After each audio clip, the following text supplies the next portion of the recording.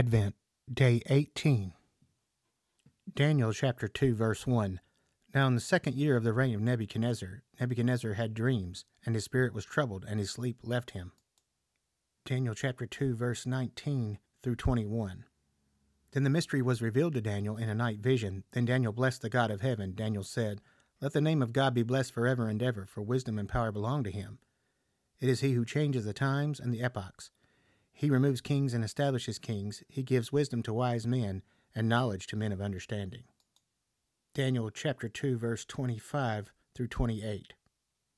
Then Arioch hurriedly brought Daniel into the king's presence and spoke to him as follows: "I have found a man among the exiles from Judah who can make the interpretation known to the king."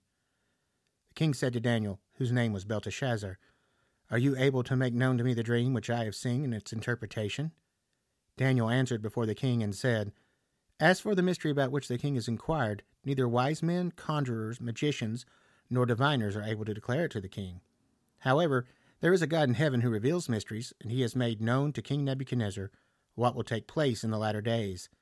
This was your dream and the visions in your mind while on your bed." Daniel chapter 2, verse 31 through 45. You, O king, were looking, and behold, there was a single great statue. That statue, which was large and of extraordinary splendor, was standing in front of you, and its appearance was awesome.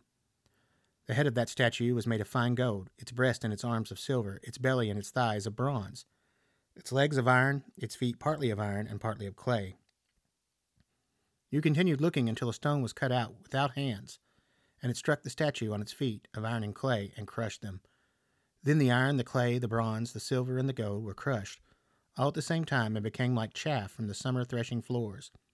And the wind carried them away, so that not a trace of them was found. But the stone that struck the statue became a great mountain and filled the whole earth. This was the dream. Now we will tell its interpretation before the king.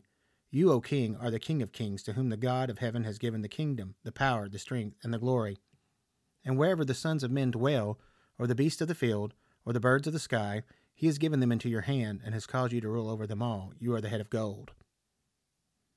After you there will arise another kingdom, inferior to you, then another third kingdom, of bronze, which will rule over all the earth. Then there will be a fourth kingdom, as strong as iron, inasmuch as iron crushes and shatters all things. So like iron that breaks in pieces, it will crush and break all these in pieces. In that you saw the feet and toes partly of potter's clay and partly of iron. It will be a divided kingdom, but will have in it the toughness of iron, inasmuch as you saw the iron mixed with common clay. As the toes of the feet were partly of iron and partly of pottery, so some of the kingdom will be strong, and part of it will be brittle. And in that you saw the iron mixed with common clay, they will combine with one another in the seed of men, but they will not adhere to one another, even as iron does not combine with pottery. In the days of those kingdoms, the God of heaven will set up a kingdom which will never be destroyed, and that kingdom will not be left for another people. It will crush and put an end to all these kingdoms, but it will itself endure forever. Inasmuch as you saw that a stone was cut out of the mountain without hands, and that it crushed the iron, the bronze, the clay, the silver, and the gold, the great God has made known to the king what will take place in the future. So the dream is true, and its interpretation is trustworthy.